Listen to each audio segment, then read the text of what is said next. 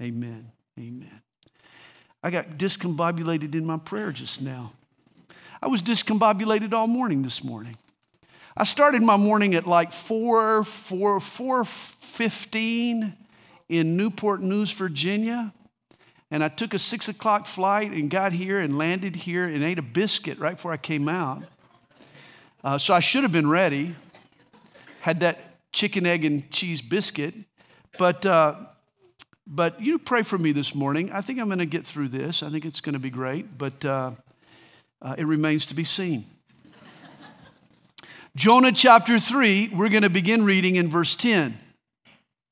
Then God saw their works, that they turned from their evil way. And God relented from the disaster that he had said that he would bring upon them. And he did not do it. But it displeased Jonah exceedingly, and he became angry. And so he prayed to the Lord and said, "Ah, Lord, was not this what I said when I was still in my country? Therefore I fled previously to Tarshish. For I know that you are gracious and merciful God, slow to anger and abundant in loving kindness, one who relents from doing harm. Therefore now, O Lord, please take my life from me, for it is better for me to die than to live." Then the Lord said, "Is it right for you to be angry?" And so Jonah went out of the city and sat on the east side of the city. There he made himself a shelter and sat under it in the shade, till he might see what would become of the city. And the Lord prepared a plant and made it come up over Jonah, that it might be shade for his head to deliver him from his misery. So Jonah was very grateful for the plant. But as morning dawned the next day, God prepared a worm, and it so damaged the plant that it withered. And it happened when the sun arose that God prepared a vehement east wind, and the sun beat on Jonah's head so that he grew faint. Then he wished death for himself and said, "It is better for me to die than to live." Then God said to Jonah, "Is it right for you to be angry about the plant?" And he said, "It is right for me to be angry, even to death." But the Lord said, "You have pity on the plant for which you have not labored nor made it grow, which came up in a night and perished in a night. And should I not pity Nineveh, that great city, in which are more than 120,000 persons who cannot discern between their right hand and their left?" In other words, children who still haven't learned to distinguish their right from their left, and much livestock. Jonah cared more about a miserable plant than he did the people of Nineveh, even its 120,000 children. Now let me share a news story with you that parallels what we just read. This past October, the United States Supreme Court announced that they're going to hear a lawsuit filed by the state of Florida to restrict the state of Georgia's water rights. Over 5 million people now live in metropolitan Atlanta. Our water comes from the Chattahoochee River and Lake Lanier. Those tributaries feed the Apalachicola River between Panama City and Tallahassee in North Florida. Even though the Corps of Engineers releases 3.2 billion gallons of water every day from Lake Lanier, Florida thinks that we're holding on to more water than we need. For Florida wants to protect their mussels. Now, a mussel is a really simple animal, not much more than a ligament connecting two shells. It has gills, a digestive tract, and a foot. I'm told this, you'd never know by looking at it. Mussels don't even have muscles. And certainly, unlike human beings, mussels lack a soul. When a mussel dies, that's it, man. It just ceases to exist. Trust me, there is no such thing as mussel heaven. Well, there's 2 species of Floridian mussels that live and thrive on the banks of the Apalachicola River. Both appear on our government's endangered species list. And the health of the mussels depends on the water levels in the Apalachicola River. Thus the water war between the states of Florida and Georgia. Florida wants us to release more water to help their mussels. Georgia has 5 million thirsty Atlantans that can't survive without water. What's to be done? What comes first, mussels or people? Well, the state of Georgia has the Bible on its side. For the Creator made men and women after His own image. And then He gave them dominion over creation, over nature. We're the caretakers of the environment, not its slaves. Humans that live forever are far more important than the mussels that live in the Apalachicola River. And this is the message in Jonah chapter 4. As far as God is concerned, an eternal soul is infinitely more valuable than a thing. People are of greater worth than plants. Men and women are more significant than mussels. After Jonah's expulsion from the great fish, God spoke to Jonah, and this time he obeyed. He answered God's second call. He traveled to Nineveh and he warned the city of coming judgment. The people, even the king, repented. And you remember a great revival broke out. The largest city in the world turned to the one true God. The Lord spared Nineveh. The last verse in chapter 3 tells us, then God saw their works, that they turned from their evil way. And God relented from the disaster that He had said He would bring upon them. And He did not do it. At the end of chapter 3, everybody is happy, happy, happy. Heaven is happy. Angels are happy. God is happy. The citizens of Nineveh are happy. The king of Nineveh is happy. Even the livestock in Nineveh are happy. You remember the king put all the animals on a fast to show God the city's great repentance. Now Betsy can eat again. She's very, very happy.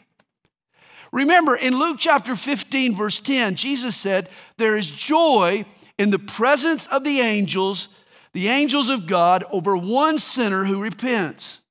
Notice this, it takes just one person to admit their sin and turn to the Savior for heaven to throw a party. Well, imagine the celebration that went down in heaven when a whole metropolis repented. At the end of chapter 3, everyone is rejoicing with one exception. Chapter 4, verse 1. But it displeased Jonah exceedingly, and he became angry. When God called Jonah a second time to go to Nineveh, his movement was different. He ran with God, not from God. But though his movement changed, his motivation was the same. Jonah still hated Ninevites. And when he talked of God's coming judgment on Nineveh, I bet he did it with a smile on his face. He relished the thought. He probably chuckled as he warned them. It was as if he was saying, yet in 40 days, and I can't wait until you Ninevites are overthrown. Jonah thought the Hebrews were the only people entitled to know God. In fact, he would rather die than share God with Gentiles as notorious as these Assyrians. How would you like it to have a pastor like Jonah? A pastor you knew hated you and despised the fact that God had saved you? A pastor who stayed away from you, who just kind of walked around you because he expected at any moment fire to fall from heaven and burn you to a crisp? And yet that's how Jonah prayed. Well, that's the kind of pastor that Jonah sent to Nineveh. And yet remarkably, they responded. They repented and listened to Jonah. The Assyrians were saved more despite Jonah than because of Jonah. This is why Jesus later, he says to the Pharisees in Matthew chapter 12, verse 41, he says, the men of Nineveh will rise in the judgment with this generation and condemn it, because they repented at the preaching of Jonah. Indeed, a greater than Jonah is here. Nineveh believed a man who hated them, while the Pharisees rejected Jesus, a man who loved them enough to die in their place. And as Jesus said, these Ninevites will be called to testify against the Pharisees in that day of judgment. Evidently, Jonah couldn't turn loose of his past and of his prejudice. When Jonah preached, he obeyed in action, but not in attitude. Jonah was like the out-of-control schoolboy who was running around in class, causing a disturbance. Finally, the frustrated teacher made him go over and sit in a corner. Later, he told his friend, I may have been sitting on the outside, but I was still running around on the inside. And this was Jonah.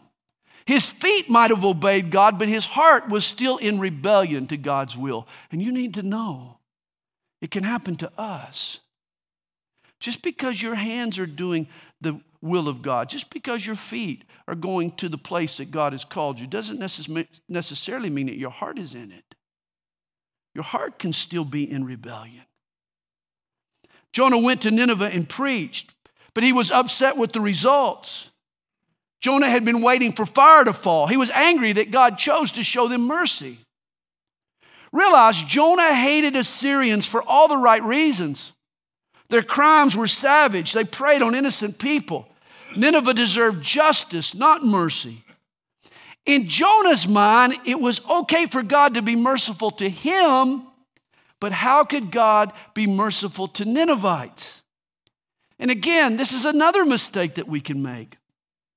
We're happy to be the miracle case, to be the trophy of God's grace. But then we pick out a person or a group of people and say it can't happen for them. Oh, they've gone too far. They're not worthy to be saved, as if any of us is worthy to be saved. Jonah didn't realize that God is rich in mercy, and he's eager to extend it to anyone who repents. Verse 2, so he prayed to the Lord and said, Lord, was not this what I said when I was still in my country? See, this is why Jonah didn't want to go in the first place. This is what he feared would happen. You know, some people accuse Jonah of not knowing God, but I think just the opposite was true. Jonah's problem was that he did know God. He knew God very well. He knew the width and the breadth of God's love. He knew how eager God was to save. There's an old hymn with these lyrics. There is a wideness in God's mercy, like the wideness of the sea. Not even the boundaries of the sea are broad enough to take in all of God's mercy. To realize how encompassing are the mercies of God, you have to go to the cross. And you have to see Jesus' outstretched arms. That's how wide his mercies are. Every sin and every sinner are taken into account within those outstretched arms. Well, Jonah knew that God was so kind, so gracious. If the Ninevites showed just a mere inkling of repentance and faith, God would jump at the chance to save them. He says, therefore I fled previously to Tarshish, for I know that you are gracious and a merciful God, slow to anger and abundant in loving kindness, one who relents from doing harm. Here Jonah quotes from Exodus chapter 34. This is how God revealed himself to Moses. And usually Exodus 34 is read as a praise to God. Only Jonah quotes it as a complaint. He's saying, I knew this would happen. Those Assyrians deserved a fry in hell. But God is so gracious and merciful. Just give him half a chance and he'll mess everything up. He'll show forgiveness and save this bunch. This is why he tried escaping to Tarshish. Realize prejudice made Jonah one sick pup. Instead of rejoicing, he became resentful. Racism, prejudice can do that to a person. Racism can make a person irrational. In your self-righteousness, a bigot ends up opposing God. He makes dumb statements. In fact, Jonah here is so bummed out he wants to die. He says, therefore now, O Lord, please take my life from me, for it is better for me to die than to live. Now, Jonah's a Jew. And Jonah knew that God's law forbids suicide. In fact, suicide is the ultimate selfishness.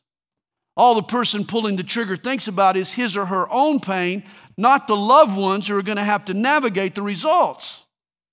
Jonah could never commit suicide, so here he asks God to take his life. The prophet is so proud in the stance that he's taken, so stubborn in his bigotry toward Ninevites. He would rather die than be wrong and show mercy. And you know, I know people just like Jonah. They're so eaten up with pride and prejudice that even when confronted with the truth, they refuse to admit the error of their ways. What happens next is so wise of God. Verse 4. Then the Lord said, "Is it right for you to be angry?" Notice God doesn't confront Jonah with some stern rebuke. He doesn't engage the prejudiced prophet in an argument or in some kind of shouting match. No, God is patient. He's gentle. He's kind. He appeals to the prophet's sense of right and wrong. Is it right for you to be angry, Jonah? You see, God loves to ask questions. We know this throughout the Bible. This is how he humbled Job, remember. He asked Job a series of questions that he couldn't possibly answer. God loves to stir up our thinking with questions. Here he asked Jonah, "Is this right for you to be angry?" Problem though, Jonah refuses to answer. He has no response. He pleads the fifth. He doesn't answer on the grounds that it might incriminate him. Jonah isn't interested in discerning right from wrong. Jonah is only into Jonah. Which leads to his actions in verse 5. So Jonah went out of the city and he sat on the east side of the city, and there he made himself a shelter and sat under it in the shade till he might see what would become of the city. Now Jonah hasn't given up his prejudice.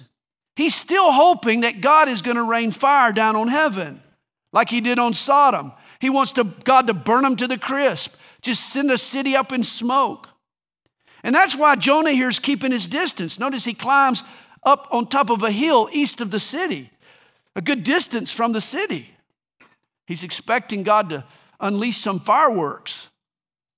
Of course, the summer heat in Mosul, modern day Nineveh, can reach 125 to 130 degrees. Pretty hot. And so Jonah builds a lean-to with this awning that provides him shelter from the blistering sun. In essence, Jonah is building a luxury box, and he's settling in to watch God torch Nineveh with some blazing fire from heaven. Even after the greatest spiritual awakening of all time, Jonah still believes that God is going to judge the Ninevites. Realize that this is how NASCAR and IndyCar drivers deal with the death of a fellow motorist.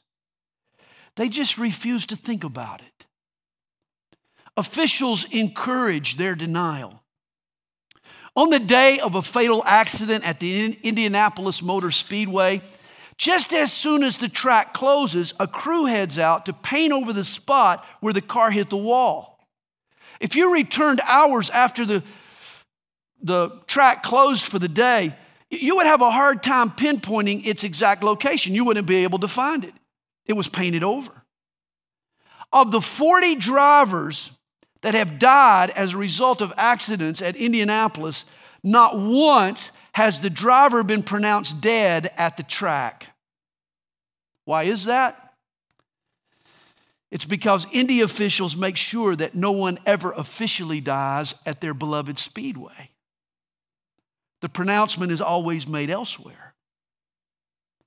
Visit the Indianapolis Motor Speedway's museum, which is located inside the 2.5-mile oval, and you'll find no mention of the drivers that have lost their lives there.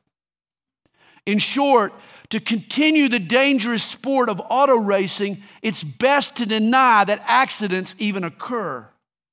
And this is what it takes to continue in a prejudice. Jonah hated Nineveh.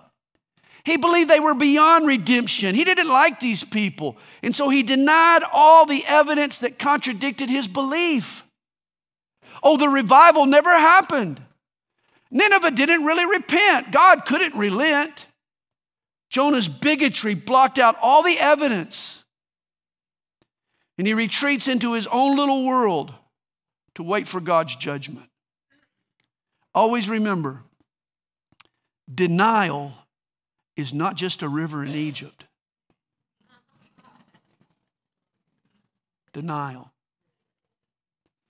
Hey, you can build your own false reality with planks of prejudice.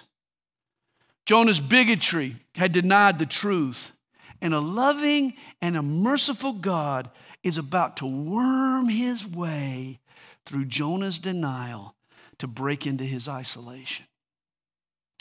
You know, the story of Jonah reminds me of the wise way that Jesus dealt with the Pharisees of his day, the bias held by the Jews.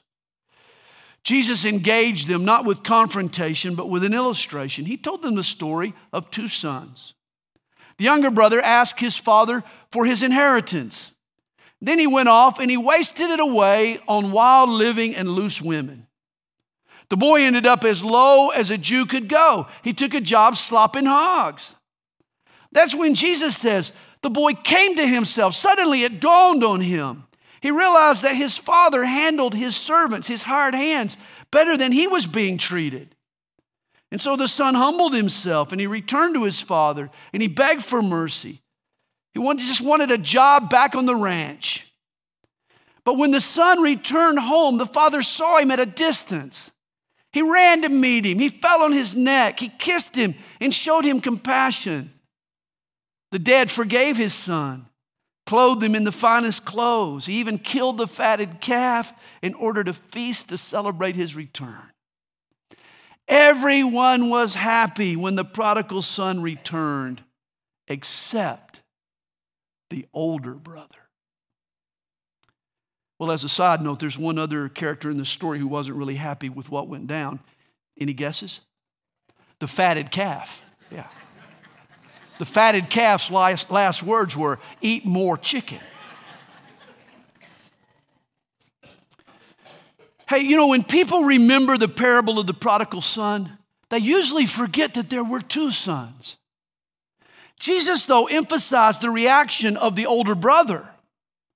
When mercy was shown toward his kid brother, this older brother, we're told, he was angry and would not go in. Therefore, his father came out and pleaded with him. Hey, it sounds just like Jonah, doesn't it? After Nineveh repented, Jonah should have gone into the city, started a Bible study, a holy party, to teach people about this one true God to whom they had repented in their newfound faith. Instead, Jonah camps outside of the city, on the east side of the city. Jonah also got angry and would not go in. In Jesus' parable, the father has to leave the party to reason with his son. And this is what God does with Jonah. He leaves the celebration inside the repentant city to reason with a stubborn prophet, Jonah. And God is going to speak to this prophet in a powerful yet a very personal way. Verse 6. And the Lord God prepared a plant and made it come up over Jonah, that it might be shade for his head to deliver him from his misery. So Jonah was very grateful for the plant. And notice, this is the first time in the story of Jonah that we're told he was grateful. He wasn't grateful for the great fish that kept him from drowning. He wasn't grateful when he was puked up onto the beach and finally out of the torment. He wasn't grateful for being given a second chance to follow God's will to Nineveh. He wasn't grateful for the revival that had occurred in the city. He's not grateful until God provides him some shade. What do you expect from a shady fellow like Jonah? Well, here God works another miracle. It's a Miracle-Gro plant. Overnight, in the desert heat, in the desert dryness, God causes a palm plant to grow up and shelter Jonah. Now, the date palms in the Tigris Valley, they grow 8 to 10 feet high. They have these large elephant ear leaves and tender stalks. This plant is common in Palestine, in India, even in parts of Africa. In fact, the palm is the symbol that's on Iraqi coins even today. Now here God provided Jonah some supernatural shade. Overnight, this leafy palm grows 8 to 10 feet in one night and serves the pouting prophet sort of like a beach umbrella. The palm was God's merciful relief from the heat of the sun. Of course, Jonah may have interpreted this unexpected blessing as maybe a prelude for what was about to happen, what he'd been waiting on. Oh yeah, God's going to give me some shelter because it's about to be showtime. Fire and brimstone are about to fall. That's probably how he interpreted it. But verse 7, but as morning dawned the next day, God prepared a worm, and it so damaged the plant that it withered. And every gardener knows this can happen. Worms eat away at the leaves. They can defoliate an entire plant. Hungry worms can destroy a healthy plant. And this is what happened to Jonah's precious palm. Notice the plant grew overnight, then the plant died overnight. In short, God gives and God takes away. And you remember what Job said? Blessed be the name of the Lord. That's the right response. That's not Jonah's response. For it happened when the sun arose that God prepared a vehement east wind, and the sun beat on Jonah's head so that he grew faint. Then he wished death for himself and said, it is better for me to die than to live. This is a really messed up guy. You gotta see that. I mean, for a second time, Jonah pleads for God to kill him. I mean, this man had such a grim outlook on life. Rather than endure a difficulty, his first reaction is always just to check out. His life has become too miserable to bear. Now, remember, 24 hours earlier, Jonah had been surprised by this plant. It was God's gift. Remember, he had been grateful. But now, a day later, just 24 hours, now he believes he deserves the shade. And now he's upset. God had no right to take it away. The sun is now beating down on him. The wind is now chafing his skin. But that's not all that's making Jonah miserable. Bitterness is the heaviest burden that a person can carry. It's been said, no matter how long you nurse a grudge, it never gets better. You don't heal a grudge by nursing it, but by forgiving its cause and letting it go. Well, in verse 9, God again asked Jonah a question. It's similar to the one he posed back in verse 4. Then God said to Jonah, is it right for you to be angry about the plant? And he said, it is right for me to be angry, even to death. Jonah's so stubborn. He thought he deserved the plant God sent and the shade it provided. Jonah came to Nineveh hoping to see the city burn with fire. Instead, he's the one burning up under the hot summer sun. Once again, he asked God to just take his life. You know, when you study Jonah, one truth you can't escape is that no one is too messed up to be used by God. I mean, bitter, angry, depressed, prejudiced. I mean, here's a prophet with a death wish. I mean, Jonah was not the ideal candidate to send to Nineveh. This fella had some very real hang-ups. Just goes to show God can use anybody. Jonah wants Nineveh to fry or he'd just as soon die. And yet, to the end, God is patient with Jonah. God loved his reluctant prophet as much as he loved the wicked Ninevites. God wants to help Jonah grasp his grace. Do you know about God's grace? Not just with your head, but with your heart. You know, today's society takes a really hard stance against racial prejudice, as we rightly should. There is no sympathy for the news anchor or for the television host who uses a racial slur.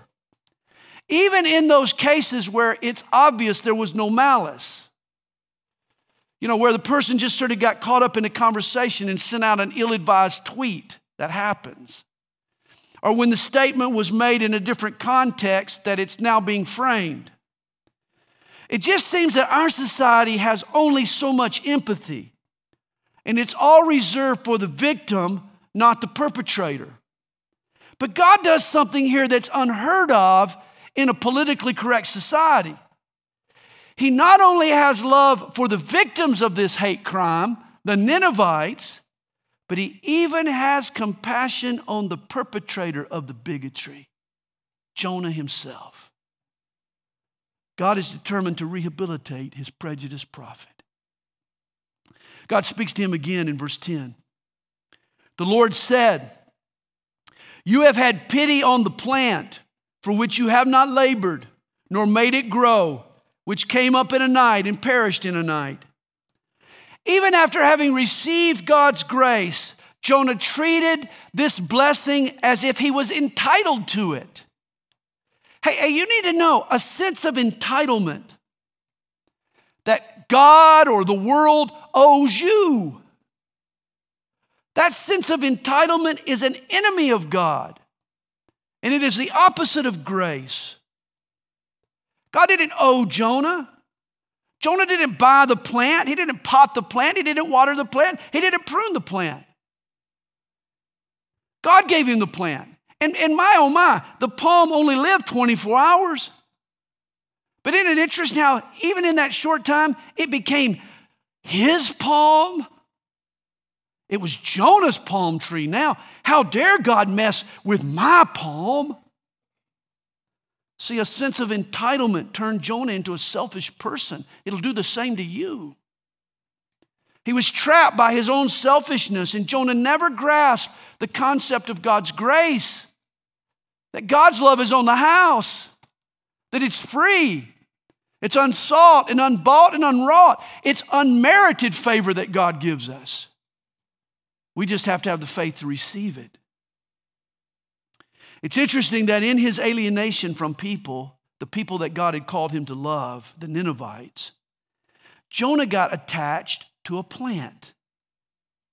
And you know, I've found that like Jonah, some people, in the absence of human relationships, they get attached to plants or to animals.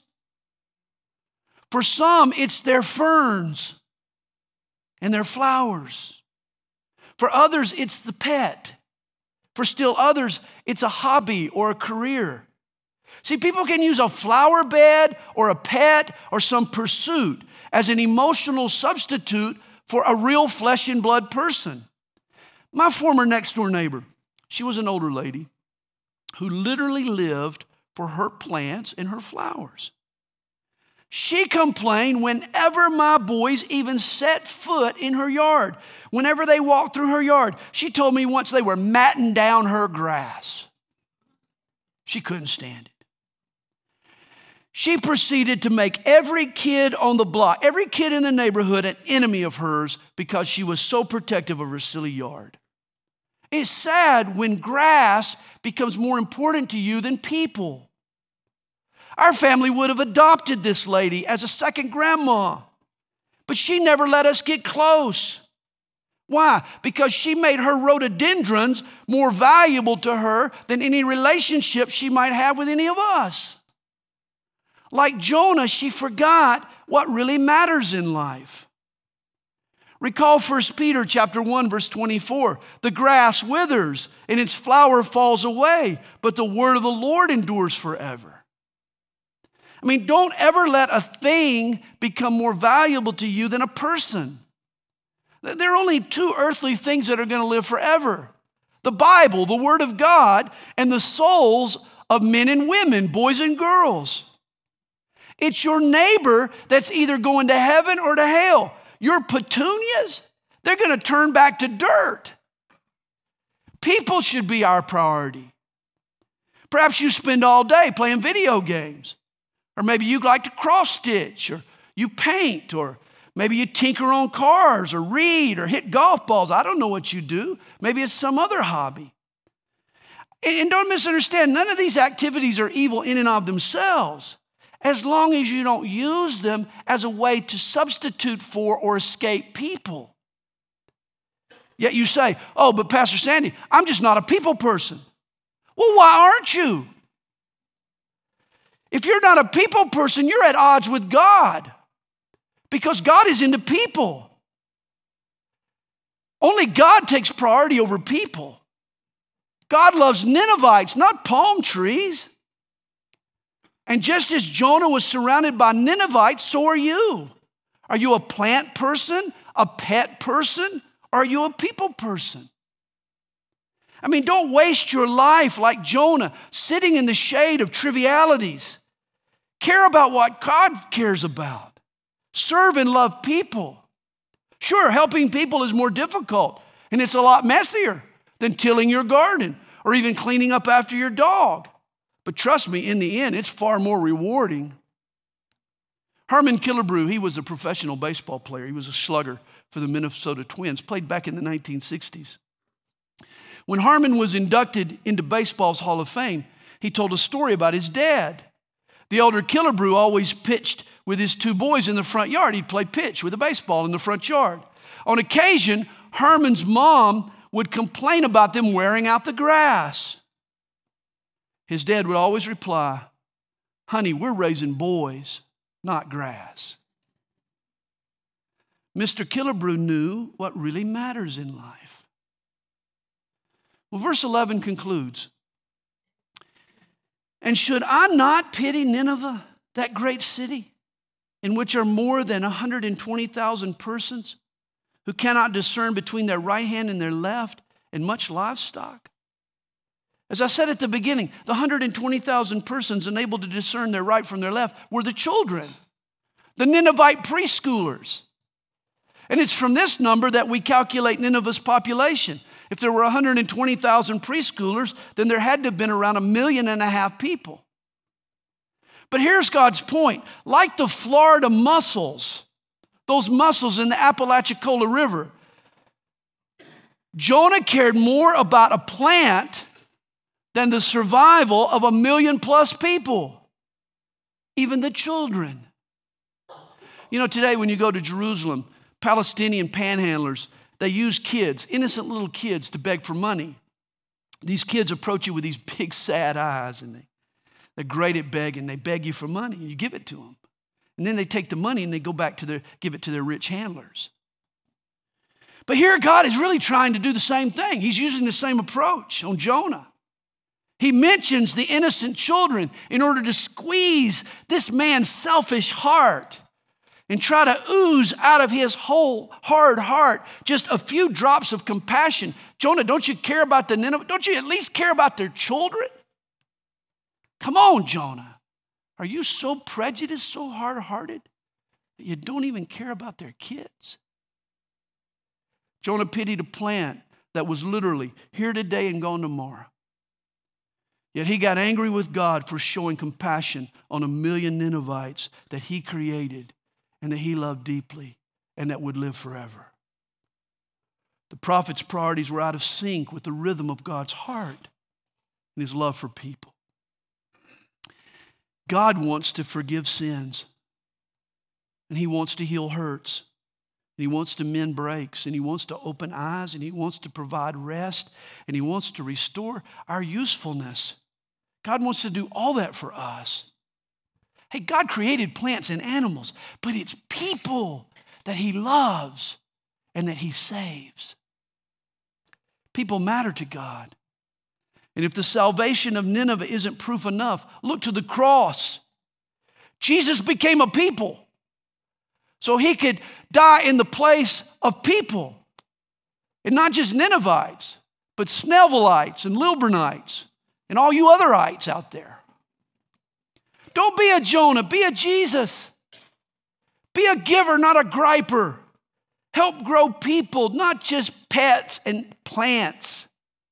God cares for you. Now you need to care for the people around you. Did God's efforts change Jonah's heart? I mean, what ultimately happened to Jonah? Well, we don't know. The book sort of leaves us hanging. And I think that's the point. I think God wants us to walk away with this question that applies to our own lives. Do we care about the people God cares about? Or are we so wrapped up in our prejudices that we can't hear the voice of legitimate cries for help? Have we become immune even to the cries of the children? Are we so busy petting dogs and watering plants that we don't have time for the people that Jesus died to save? In the end, Jonah's outcome remains a mystery. We know for years archaeologists identified a mound near the ancient ruins of Nineveh that the locals called Nebi Yunus, Arabic for the prophet Jonah. This mound was so venerated, the Muslims built a mosque over the site, and they refused to let it be explored. A whalebone even hung on the inside. The Arabs claimed that the ancient mound was the site of the tomb of Jonah.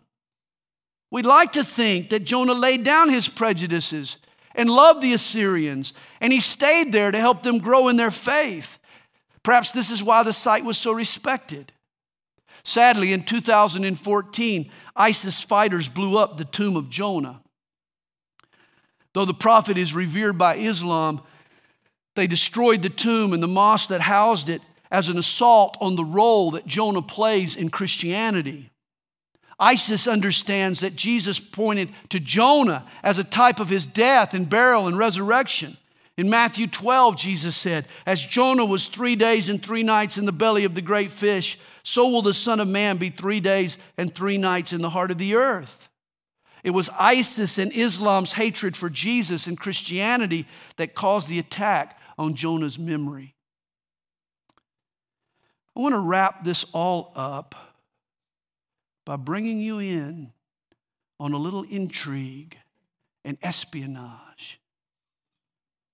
You up for it? Good. Did you know your pastor is an international spy?